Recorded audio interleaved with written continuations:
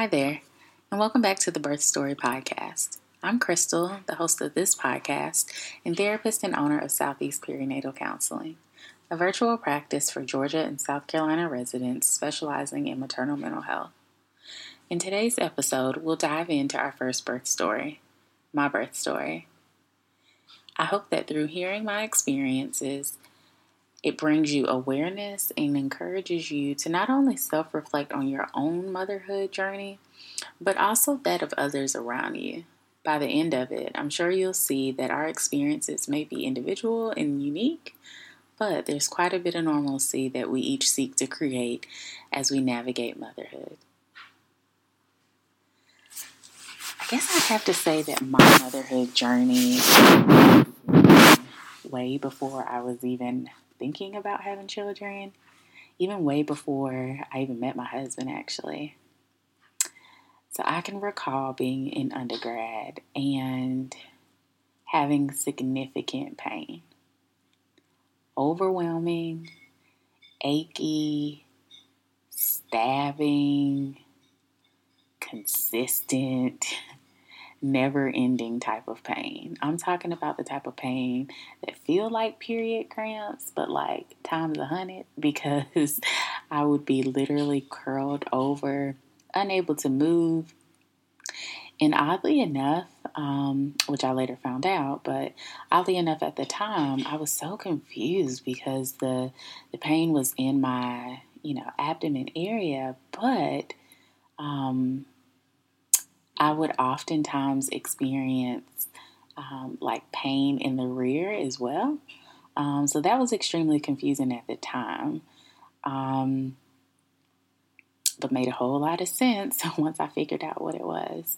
But just going back, that pain, I can recall going to the health center over and over and over again before I realized, okay, I need to go off campus and go and see someone at a provider office that's in my community instead of on the university campus. And so that's exactly what I did. I'm not going to say that was a huge mistake, but for years it was a waste of time because I got so many misdiagnoses. Like I would hear, maybe this is pelvic inflammatory disease, and they would run tests on that. Or maybe this is a UTI. This is definitely an UTI. And I'm like, doesn't feel like one, but okay, go off. And so there was that. There would be just a number of different illnesses that they thought it was. And I'm like, none of that is it. Like, it's got to be something else. And so I essentially, for like maybe 3 years, kind of just floated around from physician to physician, trying to figure out if someone else could give me like a proper diagnosis to help me figure out like what the heck was going on, because this just was not, I don't want to say normal, but it wasn't normal. Like usually things can be explained away, and this was just not one of them. And so, yeah, that went on for quite a long time.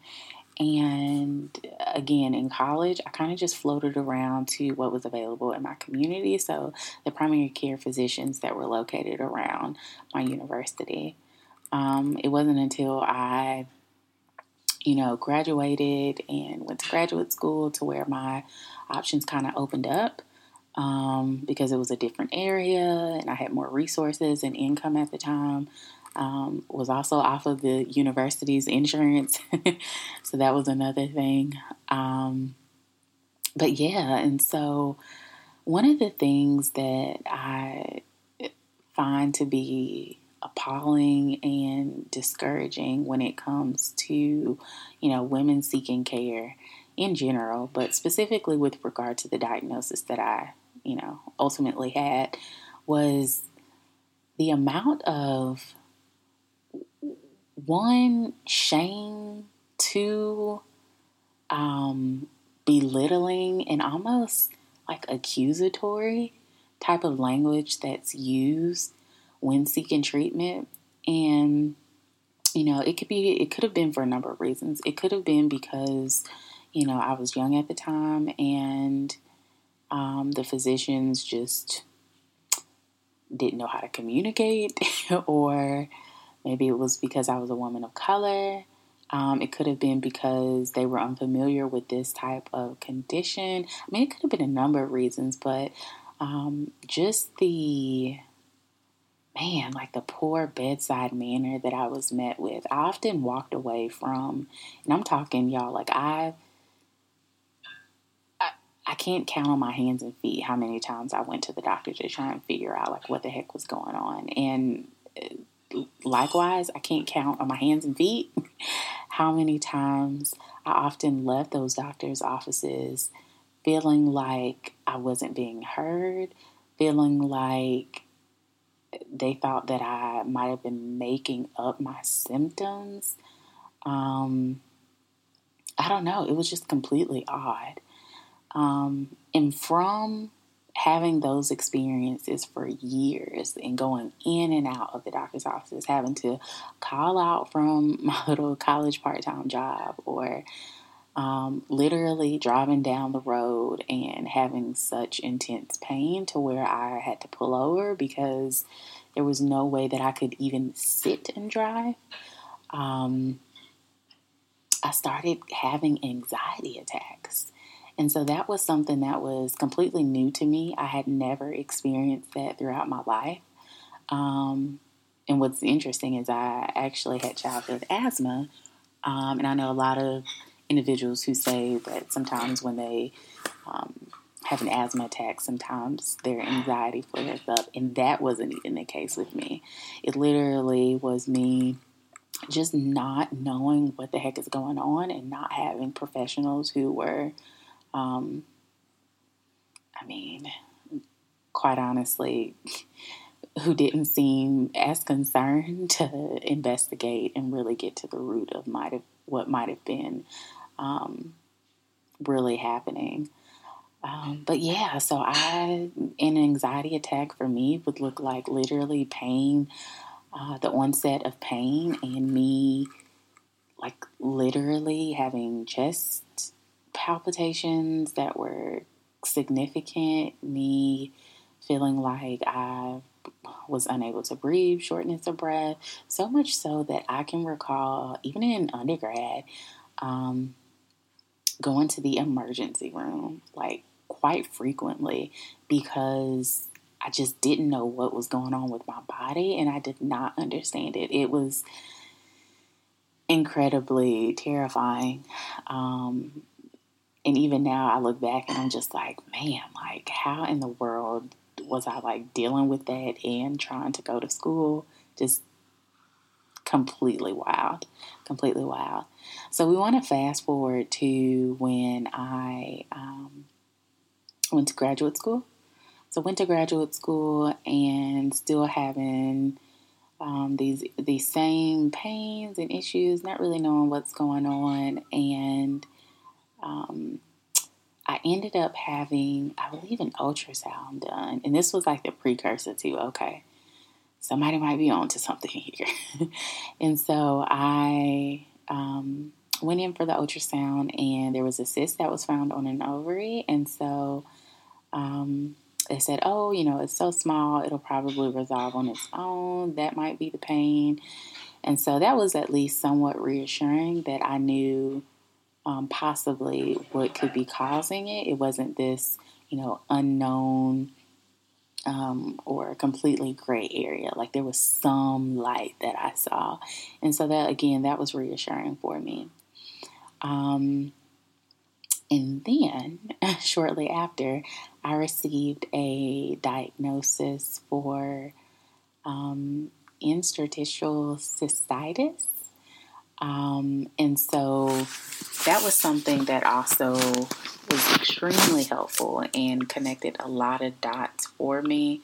That actual diagnosis came fairly quickly after having bounced around to maybe 3 OBGYNs in graduate school.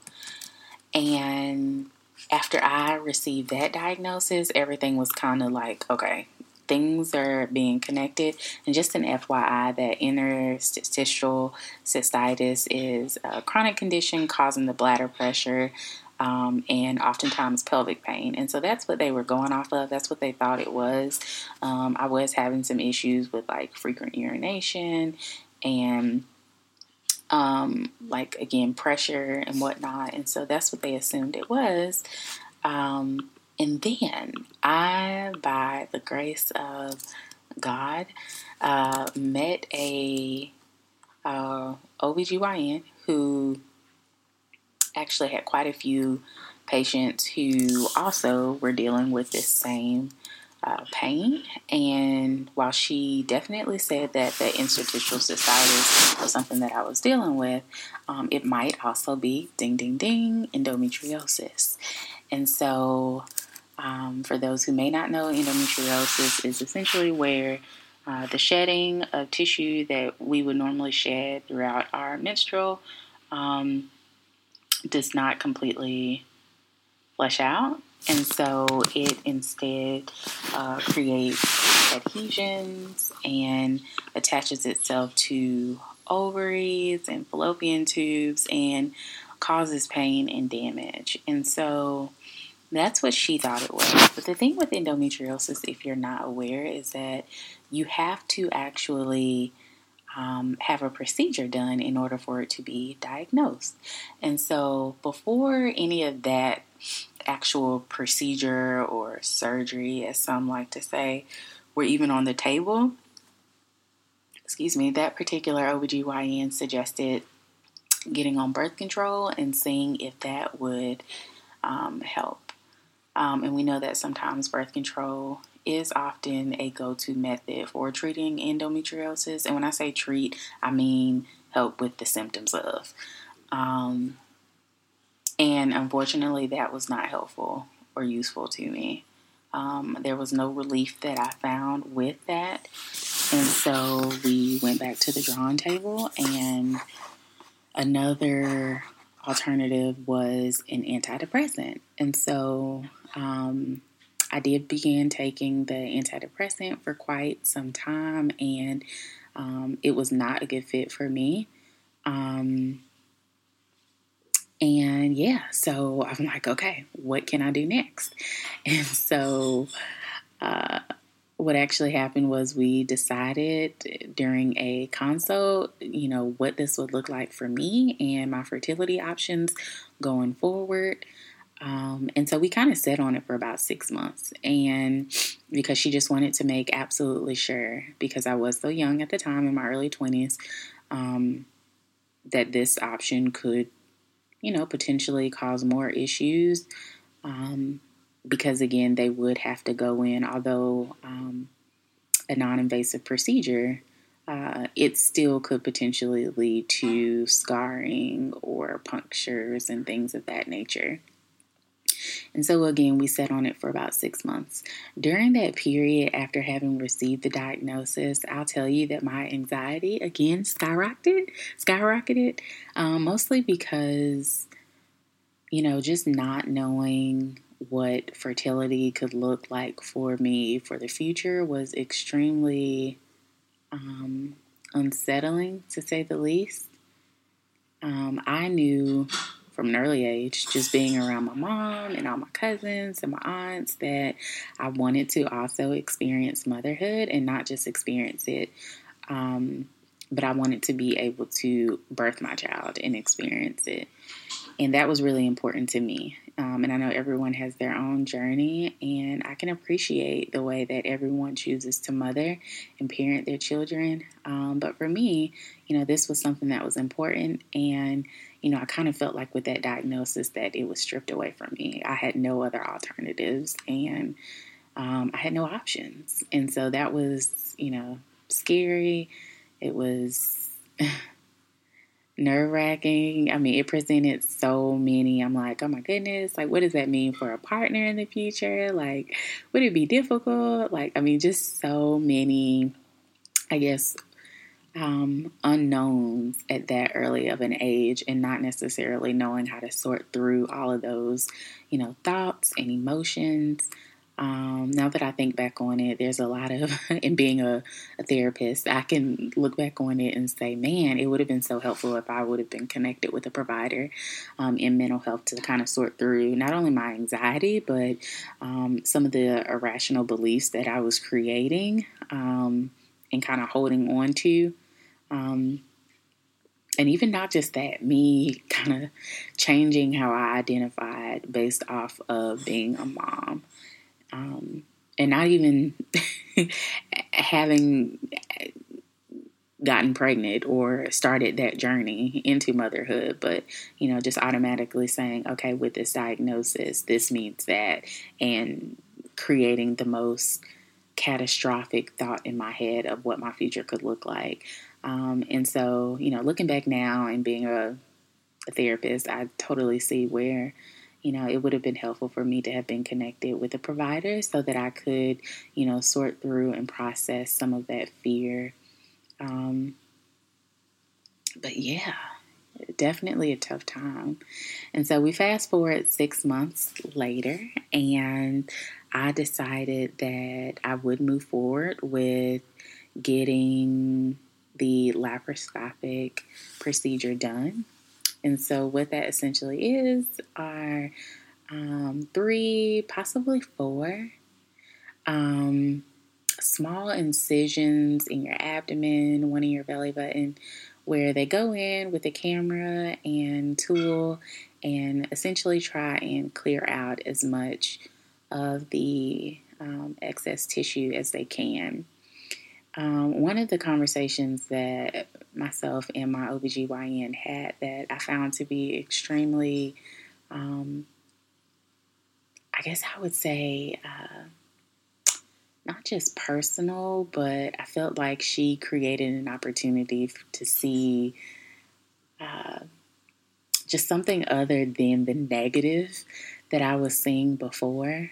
I got to see another alternative when she sat me down and talked to me about, my options in terms of the procedure and just how deep they would go and how much clearing they would do and what they would touch. And we specifically talked about,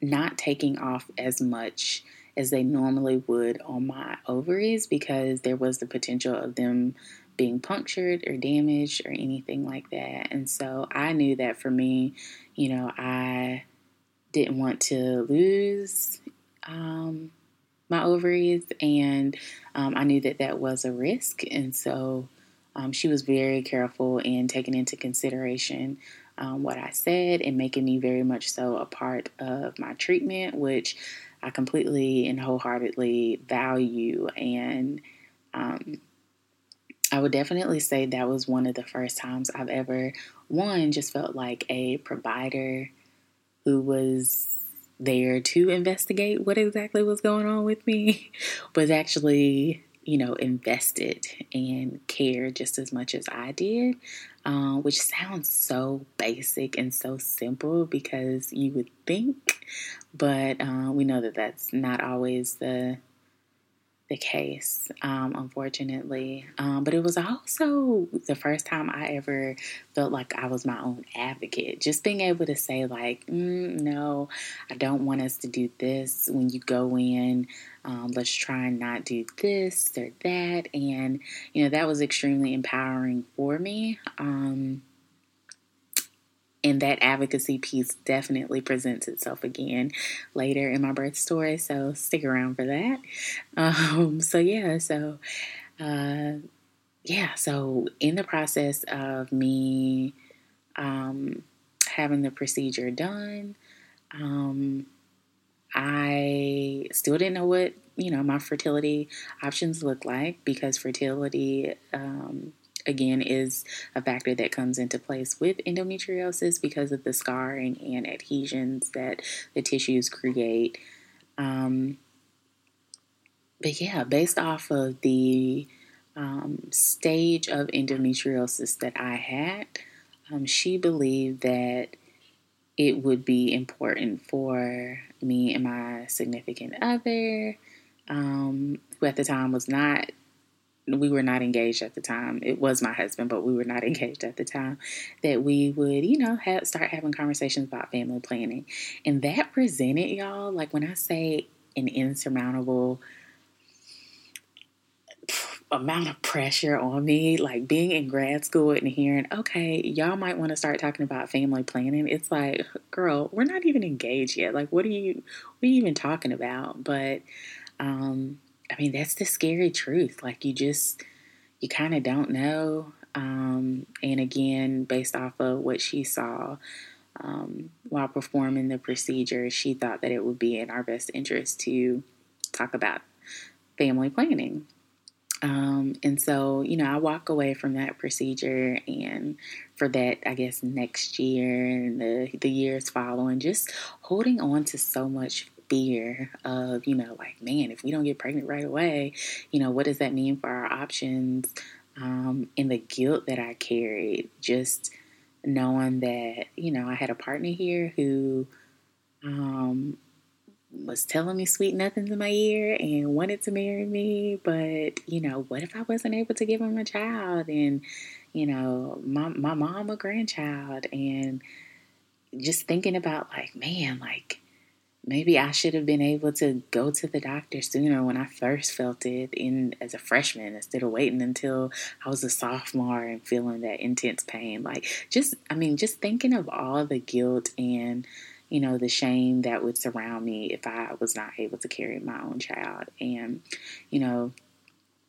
again, looking back on it is just a constant reminder of why these birth stories are incredibly important, so that, not just those who have conceived or who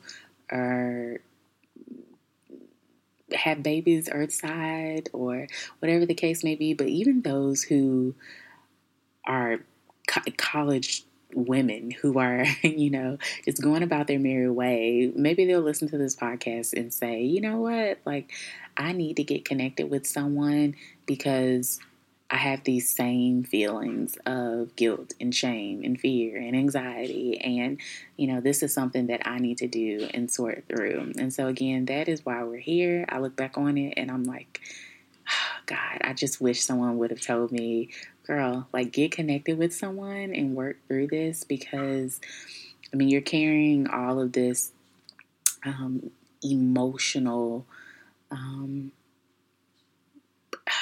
this just emotional load that has absolutely, no bearing on what actually will happen, right? Because we can't predict the future. We can't fortune tell. Yes, we have evidence to suggest that, our options may be limited, but that there's no absolute there, right? And so it's important would have been important for me at the time.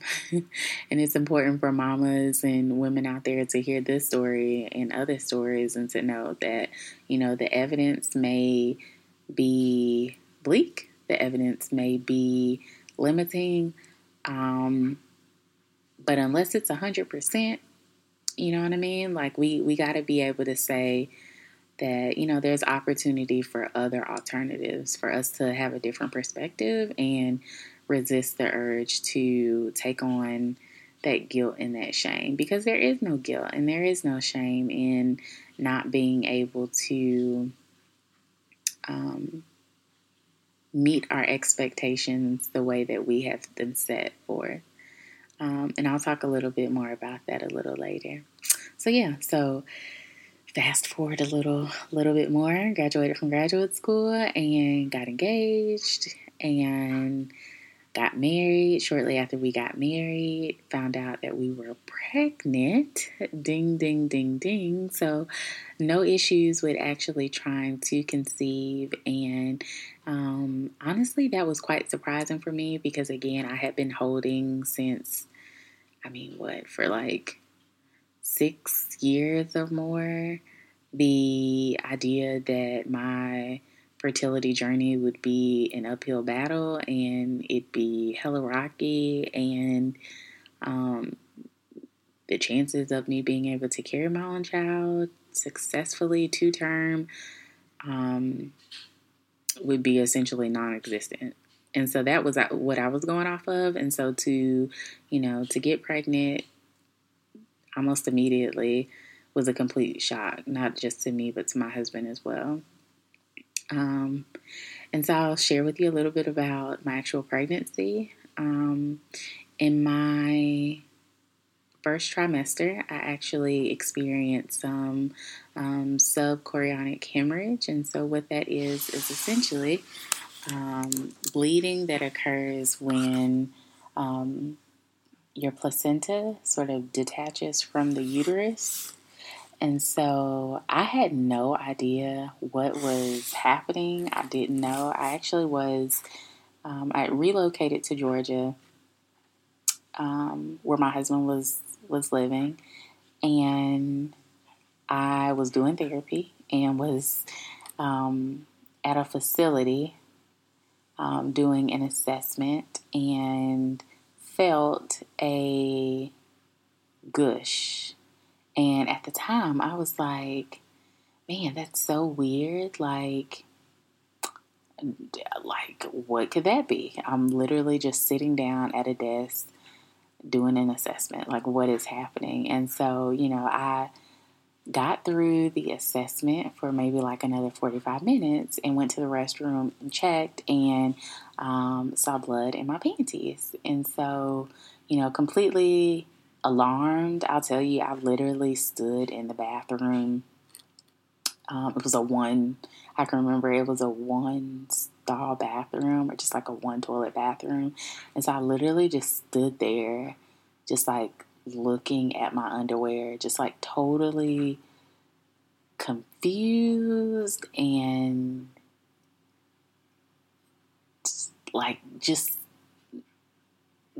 I did not understand at all what was going on. I had not even thought about any sort of complications that may occur.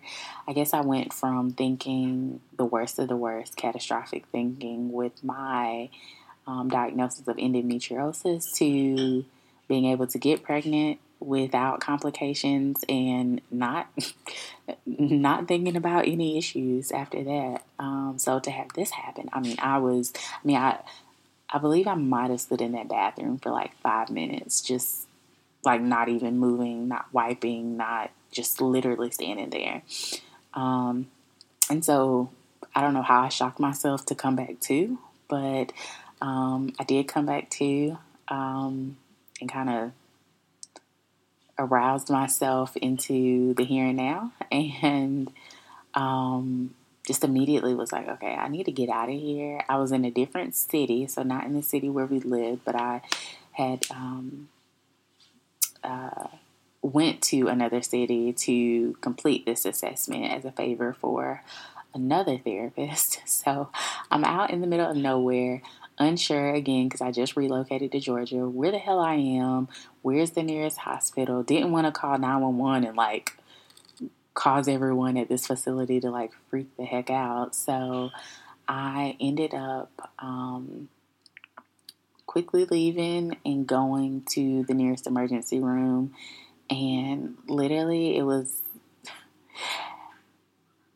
in some backwoods town, y'all. And I was just like, where the hell am I? If I'm miscarrying, these people are not going to know what to do. Just like my own, a million thoughts running through my head, just ruminating and overthinking every little thing. Me thinking, why the hell did I sit through and complete that assessment when I initially felt that gush 45 minutes before? Just thinking about everything. Like if something happens to baby and something happens to me, like my husband's like an hour away, or 45 minutes to an hour away, he can't get to us in time. Literally thinking about everything. So get into the emergency room. Luckily they quickly took me back. And I'm just going to put a trigger warning here. Took me back and did a vaginal ultrasound, I believe. Or maybe they did just a regular ultrasound and then, or abdominal ultrasound, and then they did a vaginal one. I think initially when they did the abdominal one, they couldn't pick up a heartbeat, and so that was extremely unsettling. And I just remember having just, if I can describe it, just a wet blanket on top of me of fear, and like I didn't know where I was, just an out of body experience, because I didn't know, like, what do you mean you can't hear anything? What do you mean you have to do a vaginal ultrasound? And so that's what they did, and they were able to pick up his heartbeat. And so they took blood and examined me, and yes, they did say that it was a subchorionic hemorrhage, and they said it should resolve on its own. They gave me the diameter of it and told me to take it into my OBGYN the very next day so that they could talk to me about what, it was further and what exactly I needed to do.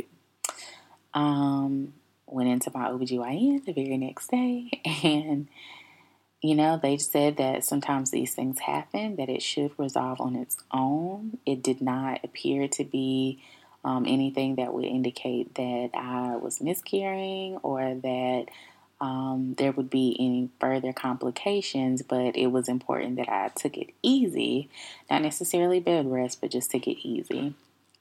And so, yeah, that's what happened there. Kind of took it easy, pulled back from cases and work, and just kind of did my thing. And if you want to say sorted through my feelings with my husband, and just try to figure out, what exactly was next for us if the worst of the worst actually happened.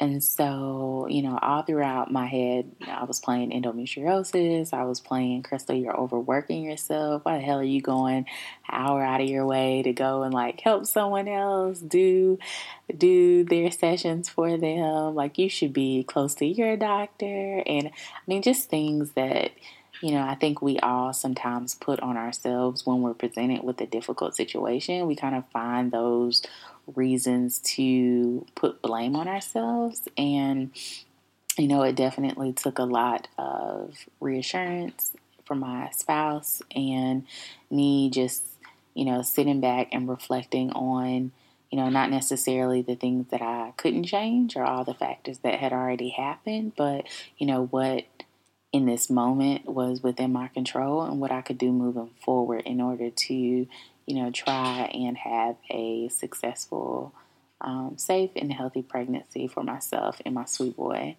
And so that's what I did. And it actually helped quite a bit for my mental health. And, I would have my follow-ups and didn't really hear anything else about having any issues with the subchorionic hemorrhage. I didn't have any more bleeding thereafter. And so they said that after reviewing and giving me an ultrasound and an examination that everything looked to be resolving on its own. So that was extremely reassuring. And so I had an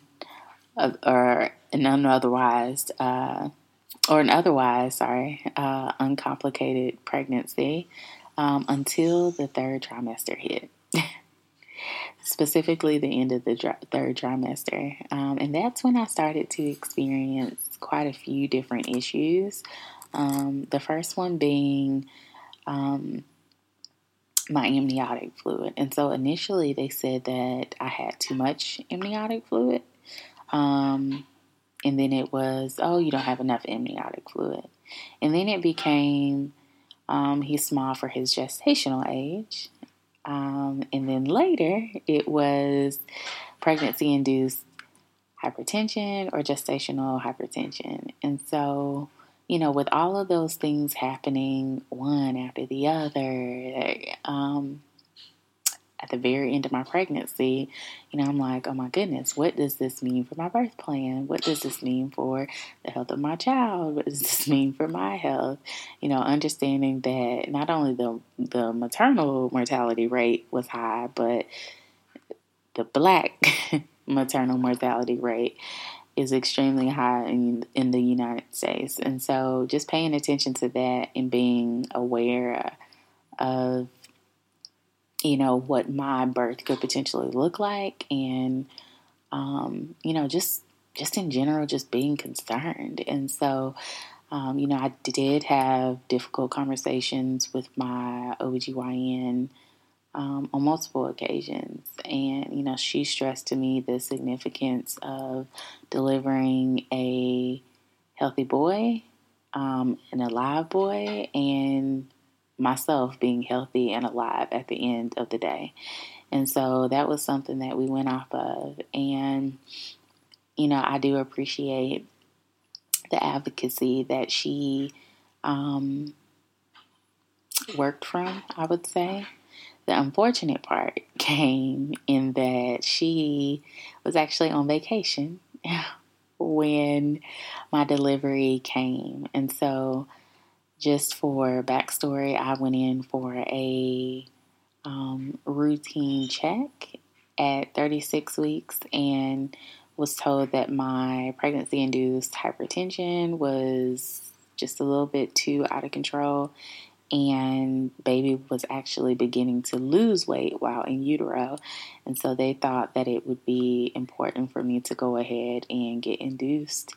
And so they sent me over to the labor and delivery floor, which was connected to the OBGYN office. And so that's what I did. I went over and settled in and got the Pitocin going. I wanted my birth to be unmedicated from the very beginning. And so that is what I requested. The issue came in where my OBGYN again was not present because she, I believe, was on vacation, and there wasn't anyone else on call who I had previously seen in the office. So, that kind of made things difficult in terms of being able to have someone other than myself and my husband be an advocate for us. Sort of reminded me of in this time back when I was in undergrad and not necessarily having anyone hear me or feeling like having me a part of my treatment was something that was important, when all that I ever knew, because I had worked in the NICU, worked on labor and delivery floor as a case manager in my early part of my career, all that I've ever known is that your patients, they're very much so a part of their treatment. And so to not have that happen, to be a therapist, to, know all of these things, that have been in the medical care setting for years, I mean, I felt out of control. I felt like there were no options. And, it was scary. It was completely scary.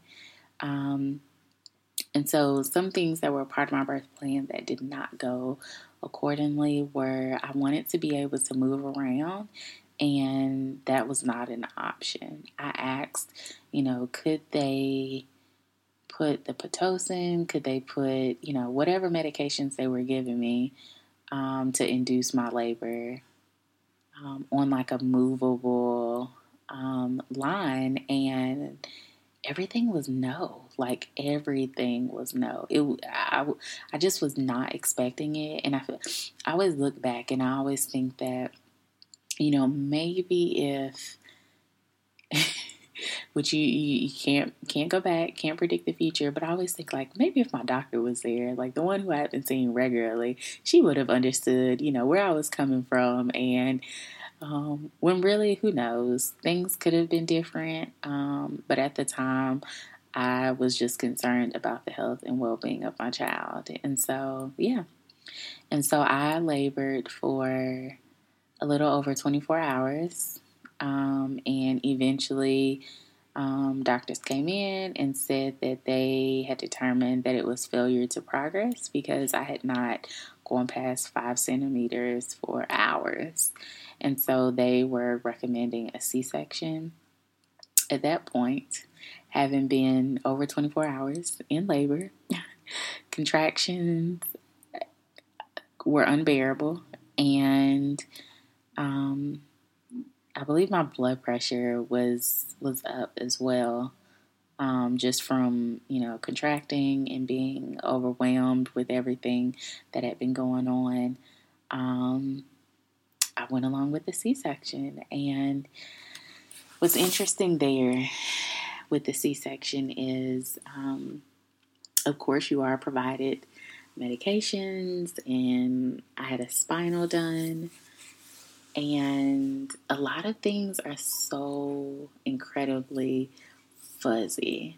A lot of things with my birth story are fuzzy after the C-section. And, I share this part not to diminish in any way, because a vaginal birth, a C-section, it is a birth, and it is a beautiful way to bring your child into this world. But I will say that my C-section and the experiences that I had specifically regarding and surrounding it were completely fuzzy, y'all. And I'm using the word fuzzy, and I hope you understand when I say it that there's just so much that I don't remember about it, and it makes me sad. Even when I think about it now, it makes me sad that there are hours after my child was on this earth that I don't even recall and I don't remember. I'll also say that, in my birth plan, I wanted him to be placed on my chest, and that did not happen. Our golden hour did not happen. There were quite a few things that did not happen. Luckily, my spouse did an amazing job of capturing literally everything. And I guess I'm chuckling now because I know you have on your camera roll pictures of you or your child, literally 100 of them looking the exact same way, and only oh, they blinked on that one, or oh, their right thumb was up, so you can tell that that's exactly what he did. So I have thousands of photos of him, and when I say him, baby, with looking the exact same way, and only we can see the differences because we're that much in love with him. But yeah, so that's the actual birth, and then we move over to, from what I do remember, which was me being in the recovery room after having had the C-section, and him trying to latch on. And I'm not sure if you know, but with C-sections, oftentimes breastfeeding can be a challenge because of medication and a number of other things. And latching happened to be one of our challenges. And so that was disheartening. One, because just on a personal and professional note, I'm also a lactation counselor. And so going back to that shame that I felt with endometriosis, I felt that shame again with him and him not being able to latch. Just that, my body is supposed to be able to do these things. My body is supposed to nurse my baby. My body, my body was supposed to naturally birth him vaginally. And then here I am with this knowledge and this certification and this background. I've helped mamas all over with breastfeeding, and here I am, and I can't get it right. So I also went through those emotions and had to sort through that as well, which took a bit of time, to be honest. And so had some latching difficulty and went to pumping, which worked out. And after we moved over to our postpartum room, blood pressure was still giving some issues, and then he had jaundice, and so it just became like this tug of war of, okay, we're gonna get discharged. Oh wait, no, his Billy levels for jaundice are not great, so he needs to stay under the light some more. Oh, we're gonna have to get him a Billy blanket to go home with. Oh, your blood pressure, it's this level, you need to stay longer, we're gonna start you on this medication.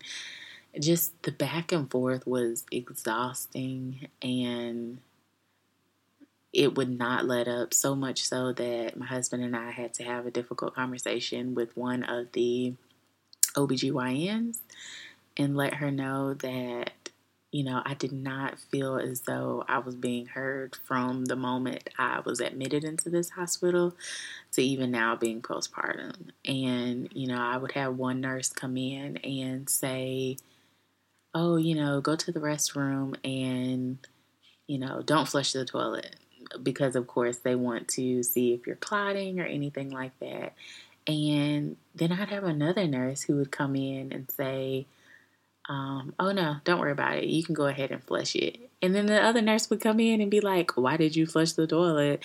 And so it was so much confusion to where I was completely overwhelmed. And I'm like, hell, y'all are adding to my blood pressure being this high. Like, what is going on? And so, yeah, we sat down with the doctor, had the difficult conversation. And I'm like, I believe that I would do better at home without having the interruption, so that I can bond with my baby. Having had the birth experience that I had, having labored for so long and had a C-section and everything be fuzzy, and the difficulties with latching, just the overwhelm that I felt from the moment I got there. And now being on the postpartum side, supposed to be recovering, but having doctors come in, one being on call, the next one coming on, and it just being totally different treatment plans. I was over it. And I'm like, either you discharge me or I'm leaving AMA. And I know that was not the best thing to do, but I think that this is where that advocacy comes in again. This is that I talked about feeling when I had my laparoscopic procedure done. I said that, and I felt so empowered in just being able to be like, I'm going to leave this hospital if you don't figure out a realistic plan for me, because what was happening was not realistic. Like, I was there a little over a week. Yes, a week being admitted, and I mean, it may not sound bad to y'all, but like literally having a nurse come in, check my blood pressure and saying it's high, but then another nurse coming in and saying, oh, it's good. Yeah, you're probably going to go home tonight. And then another nurse coming in being like, you're near stroke level. Like, you need to relax, whatever you're stressing about. And I'm like, the other nurse just said something completely different. And so it was so much going on. It was so much going on. So luckily that OBGYN who sat down with my husband and I, she came up with a plan that worked for us, and we were able to discharge as long as we went and got a blood pressure cuff, logged it 5 times a day, and met her in the office starting the following day and every other day up until. And so that's what happened. That is exactly what happened, and I did that, and eventually weaned off of the blood pressure medication after about 2 or 3 months. And yeah, because of the rocky road that happened with my actual birth and some medical complications after with myself and baby, I ended up developing postpartum anxiety. And so, having been a practitioner and treating moms and dads with postpartum disorders, there was so much, I guess, misunderstanding of how could this happen? Why is this happening? Like, I know these things. I know the techniques. Like, I teach it to other people. Like, what's happening here? But understanding that what is common, or what is, I guess, the evidence that's back, is that 15 to 20% of women experience significant symptoms of depression or anxiety during pregnancy and postpartum. That 15 to 20% does not say excluding therapists who specialize in maternal mental health, right? It does not say 15 to 20% excluding Crystal, who's helped mamas through this, right? And so me being able to work through my anxiety and knowing that, okay, these irrational thoughts that I have, these thoughts that lead me to, fortune tell or predict what's going to happen in the future because of these incidences that have actually happened, are not helpful to me moving forward. They're not helpful for my health. They're not helpful for my bonding with my child. Not helpful to my relationship because our communication was out of the window. It just was not helpful. And so being able to recognize that these things, they're happening. And if I could, at the bare minimum, extend myself some self-compassion, not hold these expectations that were so great and so rigid against myself, that maybe I can see some alternatives that provided some grace for me. And I think that's what I was missing. And it's actually so funny because I look at everything that didn't go right and I'm like, damn, Crystal, like, what took you so long to realize that there clearly are so many alternatives to a particular situation, right? There's so many variables. And so the beautiful thing I would say about this is just being able to understand that every day is a new opportunity for me to have been able to see something other than what I thought was. And I know it sounds so basic, but, I thought that my pregnancy was going to be completely uncomplicated. I thought that my birth plan was a solid plan. It was hella realistic, and that my doctor was going to be on call and we were going to be able to birth my sweet boy into this world. And he wasn't going to have any medical issues. I wasn't going to have any medical issues. We'd go home in 2 days, just what we see on TV. And I quickly found out that, those expectations, those dreams, and those wishes, even if they don't happen, it doesn't mean that I have to assign a negative meaning to those experiences, right? Like, I still have the opportunity to say, yeah, no, those experiences did not happen the way that I thought they would happen, but it does not mean that they weren't still significant, memorable, and meaningful to me.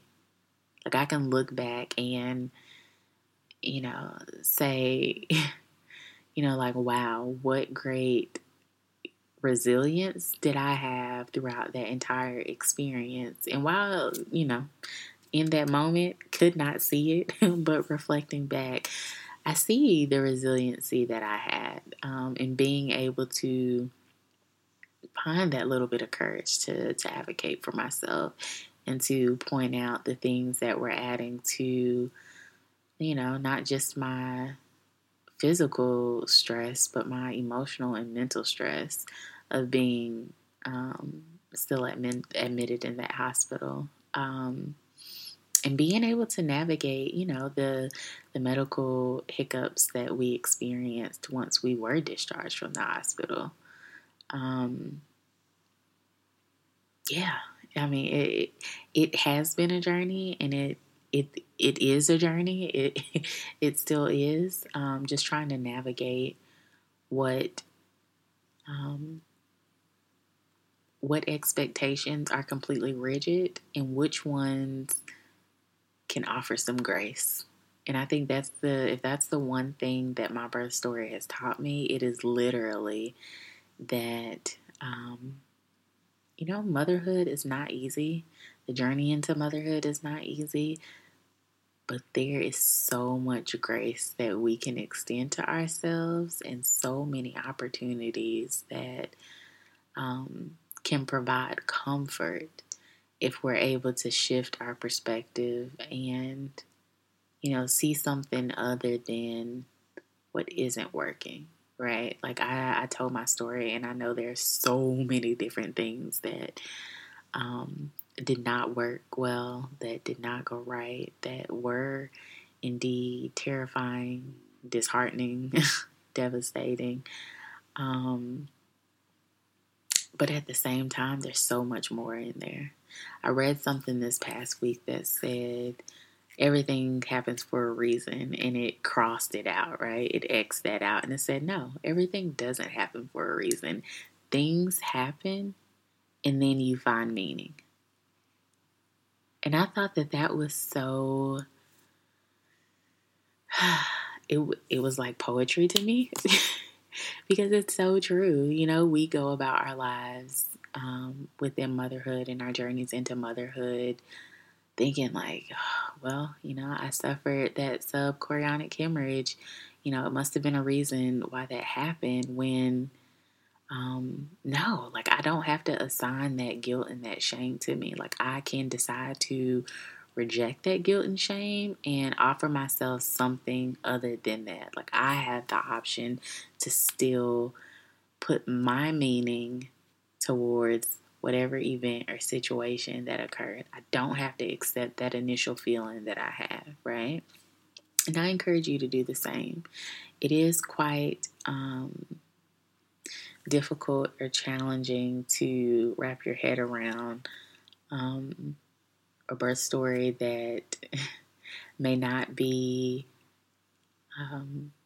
similar or sound like your birth story, but if there is anything that you can take away from this, I would hope that it would be, again, just the many opportunities for a mom to be able to again shift that perspective. And I'm sitting here smiling because I'm just thinking like everything that could go wrong did go wrong. And I don't know what it was. Maybe it was my education and, me having been in the profession. Maybe it was God. Maybe it was my support system. Maybe it was me just, thinking about my sweet boy. I'm not quite sure. But, whatever it was, it allowed me to be able to utilize my strengths, which were challenging those irrational beliefs that told me otherwise, that told me that, that these things that were not working in my favor meant that my birth story was a horrible and devastating birth story, or that it wasn't worthy to be told, or that there's shame surrounding me having to deliver early, or there's shame around me having had a baby who weighed less than 5 pounds, or, guilt that comes with, not being able to initially give my baby only breast milk. This is an opportunity for me, for you, for other experts, for mamas out there to show and tell another mama that her birth story is important. It is significant. That regardless what happens, that those stories, those memories, they are worth telling, that there's someone out there who can identify, that can put themselves in your shoes and can take something away and know that there is so much meaning that they can put towards their birth story that does not have to be the negative situation, that does not have to be the negative aspects of what occurred. If there's trauma that was experienced, there's so much healing. There's so much healing in the grief, the grief that I wasn't able to birth my way, right? I wasn't able to have my vaginal delivery, that the grief that came with me not being able to experience those first couple of moments with my sweet boy. Like, there's grief in all of that. And I'm sure there are other mamas out there who are listening to this who can too identify with grieving the hopes and dreams that you had surrounding your birth story. And when I say birth story, also just that journey into motherhood, I also grieve the experiences of having been in pain all of those years and not having the joy or to look forward to, family planning. And I was bound by fear. And this story in this podcast specifically has the whole heart intention of removing and encouraging you to resist the urge to accept that fear, to choose something differently, because there's so much more. There's so much more. I do want to thank you for listening to my birth story. I hope that it met you where you are today, and I look forward to seeing you all next week or hearing from you all next week. Leave me a comment, message me if you have any questions or concerns. I'll put a trigger warning at the beginning of this podcast. This is my reminder to myself right here. But yeah, join me next episode as we tell someone else's birth story. I thoroughly enjoyed it. And again, for now, follow me on Instagram at birthstory.therapist or connect with me at southeastperinatalcounseling.com. You can also email me at crystal at southeastperinatal.com. Southeastperinatalcounseling.com. And then lastly, this podcast does not replace being connected with a licensed professional. If you are experiencing a life-threatening emergency, please go to your local emergency room or contact 911. You all enjoy the rest of your evening.